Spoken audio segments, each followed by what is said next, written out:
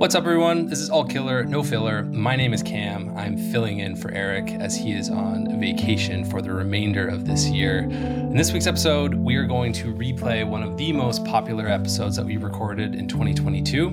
This episode, we have Angela and Spencer who joined us to talk about improving performance and growing your account on TikTok. This one was originally recorded in January, and believe it or not, this is still a very, very relevant episode for a lot of people. We cover topics like importance of trusting and empowering creators, our strategy at Pilot House behind scaling ads from $0 to $4,000 per day, and some of our winning creative trends a year ago. And secret, a lot of these things are still relevant today as we're increasing performance on TikTok for our clients. So whether you're a brand who is looking to grow on TikTok this year, or your company who is already advertising on TikTok, I think there's going to be some golden nuggets for everyone in here. So enjoy.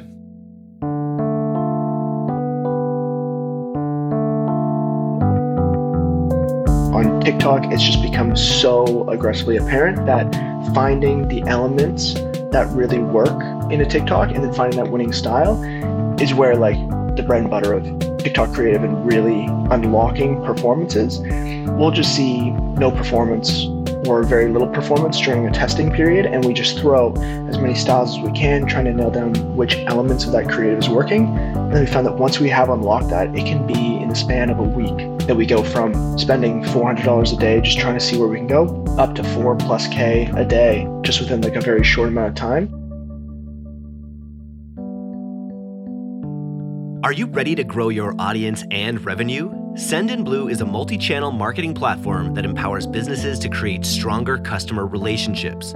Create personalized emails, captivating SMS campaigns, chat, custom landing pages, quick sign-up forms, automated workflows, and more instantly. Curious to learn more? Sign up today at sendinblue.com/DTC and enter promo code DTC to get 1 month free on a premium plan. Do it all with Sendinblue. Hello and welcome to All Killer, No Filler. I'm Eric Dick. It is Wednesday, and today I am here with Angela and Spencer from our UGC team and our TikTok team, respectively. Spencer, I wanted to start with you a little bit. Like, I know the TikTok team is growing, the TikTok client base is growing. People are kind of flooding into TikTok. What are the main reasons that you're seeing more and more advertisers adopt TikTok ads? Unfortunately, the word's getting out. The word's getting out that TikTok's working.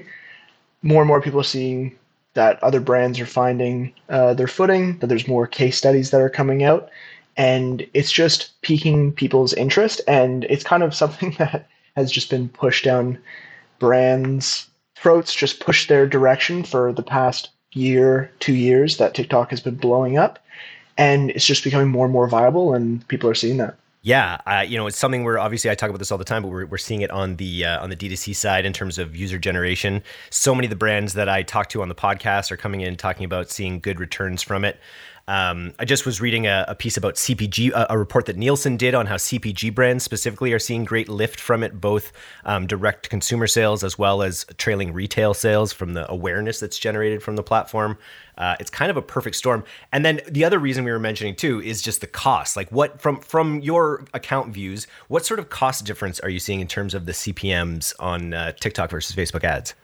It's amazing that Pilot House just does manage some Facebook and some TikTok on multiple accounts. We get to just directly compare the two. And pretty consistently, we're seeing that our CPMs and our costs even more so be, half to a third of what it is on Facebook. Just less competition and more people scrolling, more ad placements that people are seeing. So you said that you're seeing lower CPMs as well as, like, are you seeing lower cost of goods sold? Like, are you seeing actually lower conversion cost, or is it about the same conversion cost when it nets out? We're definitely needing to look a lot on the tracking that's available to us. And there's just, unfortunately, so much lost data that we need to start looking layers and layers deeper.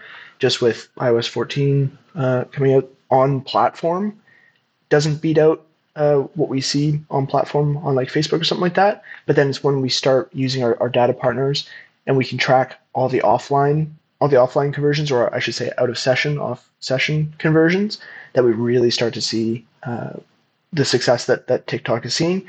And when we're rocking, and TikTok really has its ups and downs, and when we're rocking, we absolutely beat the CPA of what's going on Facebook. It makes sense that you're going to get more impressions. It's going to be cheaper because it's a newer platform, less adoption, less saturated.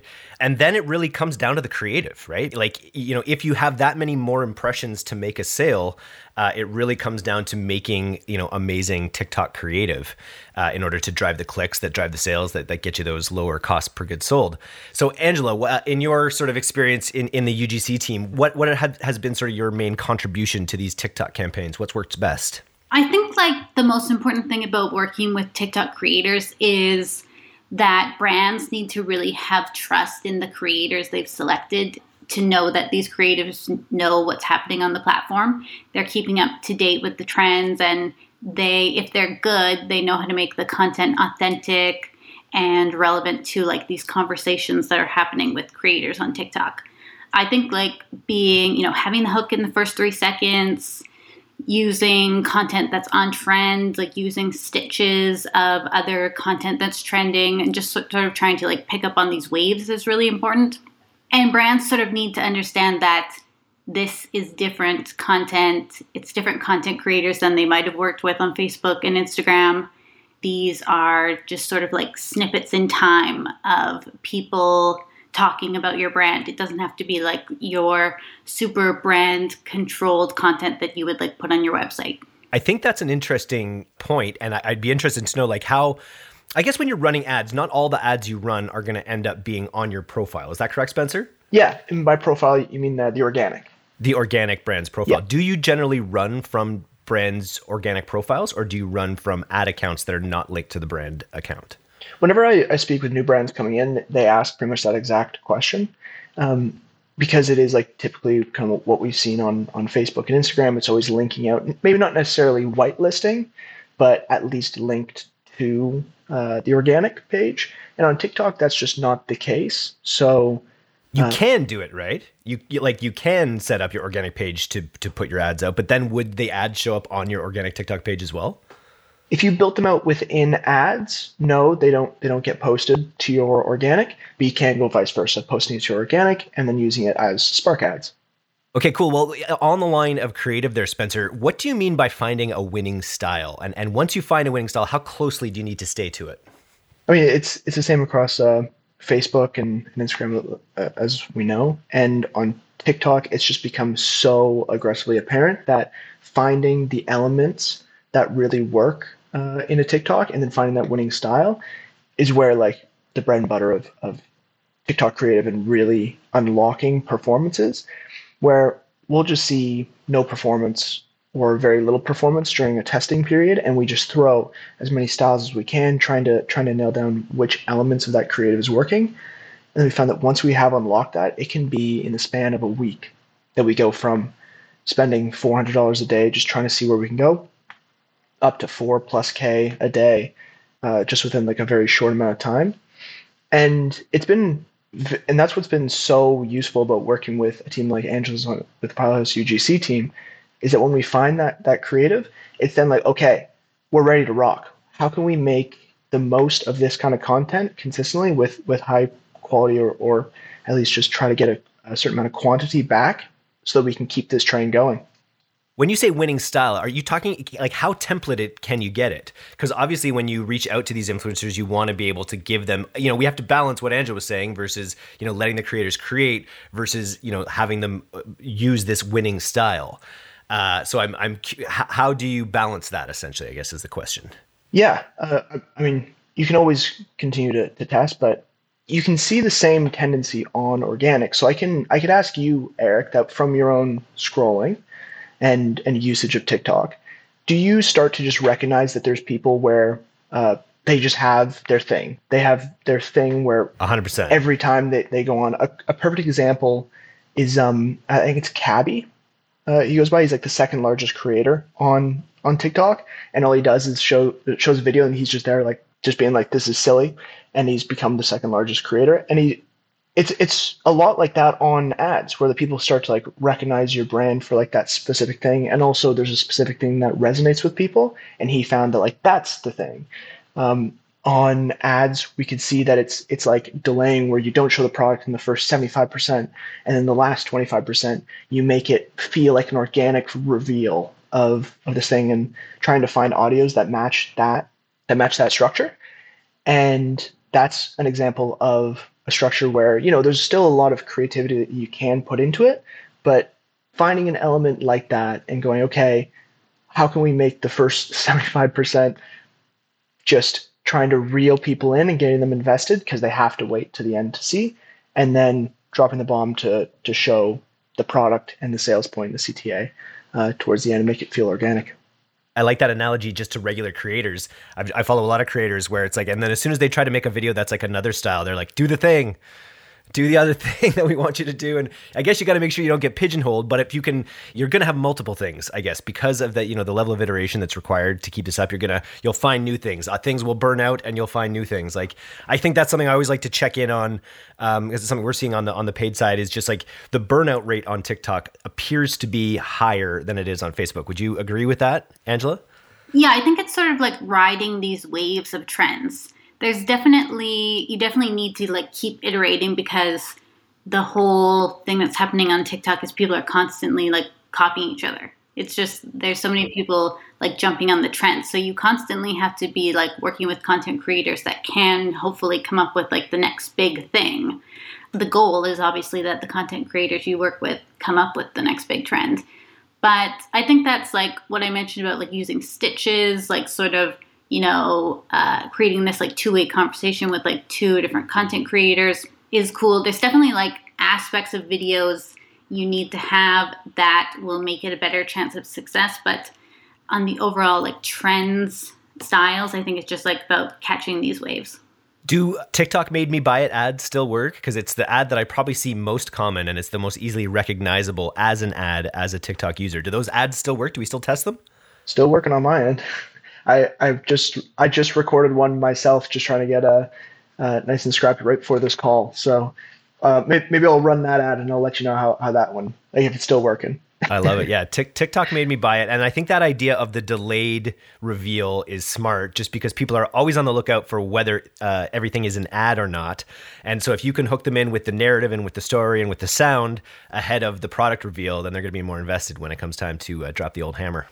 And that's another part that I think is like important to work with experienced content creators and like these super creative people. Like, I see content where, one creator is basically like playing two different roles in almost like this play that they're doing. And like, you want to watch, like, you're on TikTok to be entertained and to be able to work with people that are like making this super engaging content, and you don't even know it's an ad until 75% through. That's like pretty engaging, interesting stuff. These days, it's expensive to get shoppers to your store, so when they do show up, you want to make the most of each order.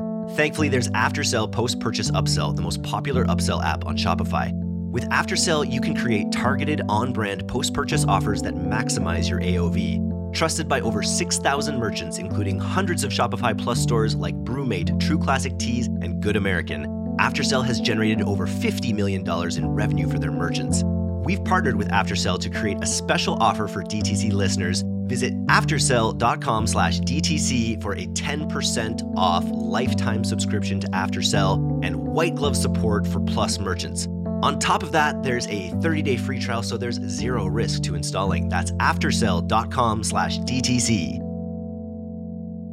I actually just jumped off a podcast with Youthforia, and Youthforia is the first TikTok digitally native brand that I've met where their only top of funnel is actually organic TikTok. And the founder and CEO, she is also the lead content creator, and she creates these makeup tutorials that just drive sales kind of year round organically. The weird thing that she mentioned was that when she actually, and I think it's early days, and I'll try to get her to chat with you, Spencer, but she was saying that when she ran paid ads, it actually negatively impacted her organic reach, which I thought was interesting. Does that make sense? It's tough to say. I've tried to figure that out myself a little bit. Try to chat with people and see if they can understand the black box that is TikTok. From what I can see, and have seen, it could just be that the newer stuff just isn't landing. I haven't really seen any connection where the content that you run in ads affects the new content that you run on organic. That's if they're separate content. TikTok doesn't want you to be reposting the same thing over and over, and just they want fresh stuff. And that is the same if you post something to organic and you rip that exact same video, post it as an ad independent of that first one, and be like, oh, this is a net new ad creative. And TikTok just goes, nope, that's the same. On organic, I have heard that it can negatively impact the delivery. So one of the things that I find on TikTok is just the hit rate of people responding to messages. Trying to track people down through their Instagram handles, through their websites. The hit rate of actually getting responses through this whole network has been rough for me, just in people that I'm trying to connect with. What brands out there have it on easy street? Like, what are the brands that these creators really want to work with the most? I think the brands and the products that creators are like actively looking to work with they're the products that these creators think they're going to have the most engagement with. They're the products that are going to be super eye-catching, that people are going to have an easy impulse purchase with, and just like products or brands that they can like tell a story with and make engaging content. Especially like influencers. If you're working with influencers, they want it to be eye-catching, impulse purchase. So they can make that commission off it. I think those are probably like the most two important things. Also, like, it's going to be hard to be creating these quick, punchy clips if you have to really explain what the product does. So anything that can sort of be like easily conceptualized by looking at the product and doing like a quick product demo, that's probably going to get a much better response rate than products that are maybe like a bit more confusing or technical. You're seeing that as well, Spencer? Yep, definitely. So one of the things that I'm interested in is just figuring out, like, because I feel there's so many efforts in this space to build networks of creators, right? Whether it's all the different agencies out there that specialize in the different platforms. I've seen ones that are on the blockchain and all these types of things. Like, one of the things I'm interested is I want to start having more like conversations with creators, and I want to understand, like, what do creators really want? I think, Angela, is my question for you. Like, what did they are they so focused on what they're creating that the ad stuff is kind of a bit more of an afterthought? But like, what can happen in this space to like really get creators excited about things? I think like they're excited about whatever content they think is going to get them the most engagement. Like, anyone has the potential of joining TikTok and becoming like a huge TikTok success in a short amount of time. So like the barrier to entry is very low. They don't have to be necessarily an influencer. They don't have to be an expert in their field or like super accomplished in a certain area. I think anyone has the potential to be like just a very creative person that comes in there and like blows up. So in terms of like what brands do like TikTok creators want to work with, anything that can like help them get there. Anything that's going to like inspire their content, basically. Yeah, and I guess especially anything that'll also lend its own fame, right? Like if you're Coca-Cola or something, as an influencer, you don't want to work with them, obviously, because they're 1,000 times bigger than you. What are you doing as the head of UGC to like stay in accounts, like to stay ahead of these trends, to stay on style with the UGC that you coordinate, that you bring in? We're just constantly like looking at TikTok. Like, I think it would be embarrassing to like check our screen time or like time on app with the people in my team, but like people in my team are content creators themselves. Like, you just got to keep up, basically. Things are moving so quickly. And what's neat about TikTok too is it's like it is the progenitor platform. It's the platform where the content is made, where it's first distributed. And then, Reels has this sort of second runner category a little bit, where it's like you create the content for TikTok and then you also can repurpose on Reels just to kind of increase your distribution. But people usually make it with TikTok first in mind. Is that's pretty correct? And usually in the builder quite often. Yeah, that's one of the most interesting things. And that's what we have sort of been working with our brands on, making sure that we can use that content for the double purpose. Brands are just going to get like the most bang for their buck that way. So we always try to plan it so that it's going to be used in both places like that. I wanted to just ask it as a final one, like, what are you meeting any resistance from brands? Like when you're, talking to them about testing TikTok, are you meeting brands that are still sort of saying, oh, I don't think it's for us, no one really buys on TikTok? Are you seeing those kind of objections come up? Yeah, people are just skeptical. Very fairly so. There's success stories and there's failures. A lot of the time, there's brands that come to us and they say, "Hey, we've given it a go ourselves. We try to do it in house. We didn't see any results, but we see that Podhouse is having success. How are you guys doing it? And like, is that something that's replicable?" And it just comes down to experience on the platform, understanding it. It's definitely trickier to just jump on and plug and play. So we definitely have questions there, and we try and set them up as best we can for success. And a lot of that just comes with like reassurance to the brand, and then setting up proper sources of content. And that's if the brand has it themselves, then that's fantastic. And if not, we start speak with Angela and see if we can do a partnership with TikTok and UGC.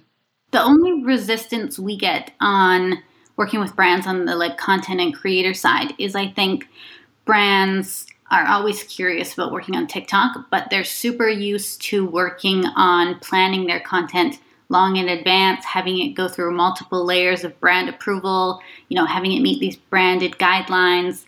And I think that we're trying to convince brands to just be a bit more agile, have a bit more faith in the creators, and just be like basically a bit more like playful with this content than they're used to being. That's really the only resistance. But I think that brands are sort of realizing they're going to have to be a bit more, they're going to have to loosen the reins on brand a little bit. Can we get a little geeky here at the end, Spencer? I just wanted to ask, one of my friends is Maxwell Finn. He's become sort of a TikTok ads influencer, and he's sort of putting out different ideas about campaign structure. I was just sort of wondering, like, what do we have a tried and true campaign structure? Do we, and how much does it differ from the campaign structure that we run for Facebook ads, for instance?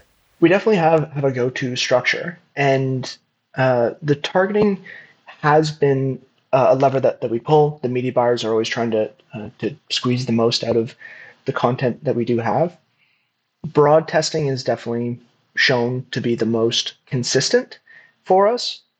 Unlike Facebook, and it's really something that we're trying to continue to test. Unlike Facebook, we've found that the little subcategories of audiences, say like, apparel and jewelry, that one might be a little bit broad, and that one might be a bit more consistent. But once we dive down to like some of the smaller ones, we can have some campaigns that just like blow up and they show like so much success. And on Facebook, we might be like, well, we have a winner audience that hits our right demographic. On TikTok, it hasn't been as consistent for us. We've tried to plug that into multiple different campaigns, and it's almost like users are shifting around these audiences so much that it's just inconsistent in that front.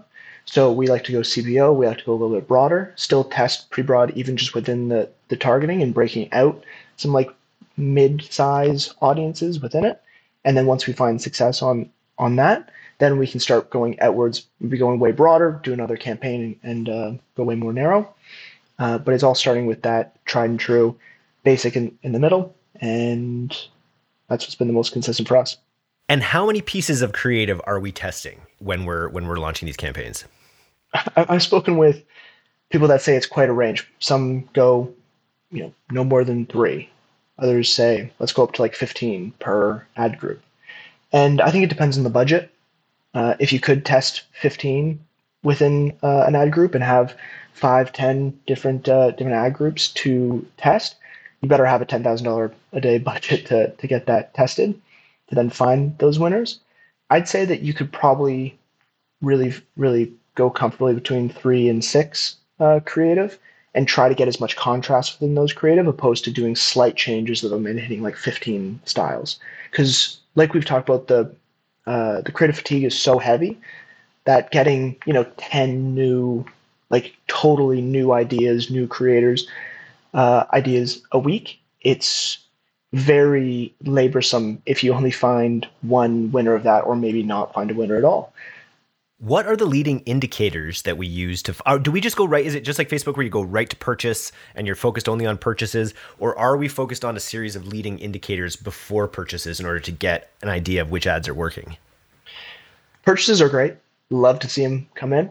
And we've kind of just, from running so much traffic, like have an idea that, okay, on platform, which would be, virtually single session that the attribution model would be. If we're seeing, maybe a bad ROAS there, we know because of how much traffic we've run and because we have so much data on Google Analytics and with our third-party data partners that we're going to see lift outside of that single session.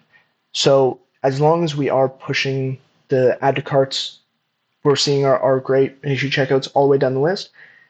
Those are the indicators that we mainly look at, and then we know that we can extrapolate it out for what we could assume or what we are seeing the growth be outside of that single session on platform revenue and purchases come through. If people want to work with the TikTok team, they want to work with the UGC team, you know where to go, pilothouse.co, fill out a form, and jump on board, and we'll help scale you on TikTok and UGC. Thanks for coming on the podcast today. Thanks, Eric. Talk soon. Thanks so much for listening to today's episode. If you're not a subscriber to our newsletter, you can do that right now at directtoconsumer.co. I'm Eric Dick, and this has been the D2C Podcast. We'll see you next time.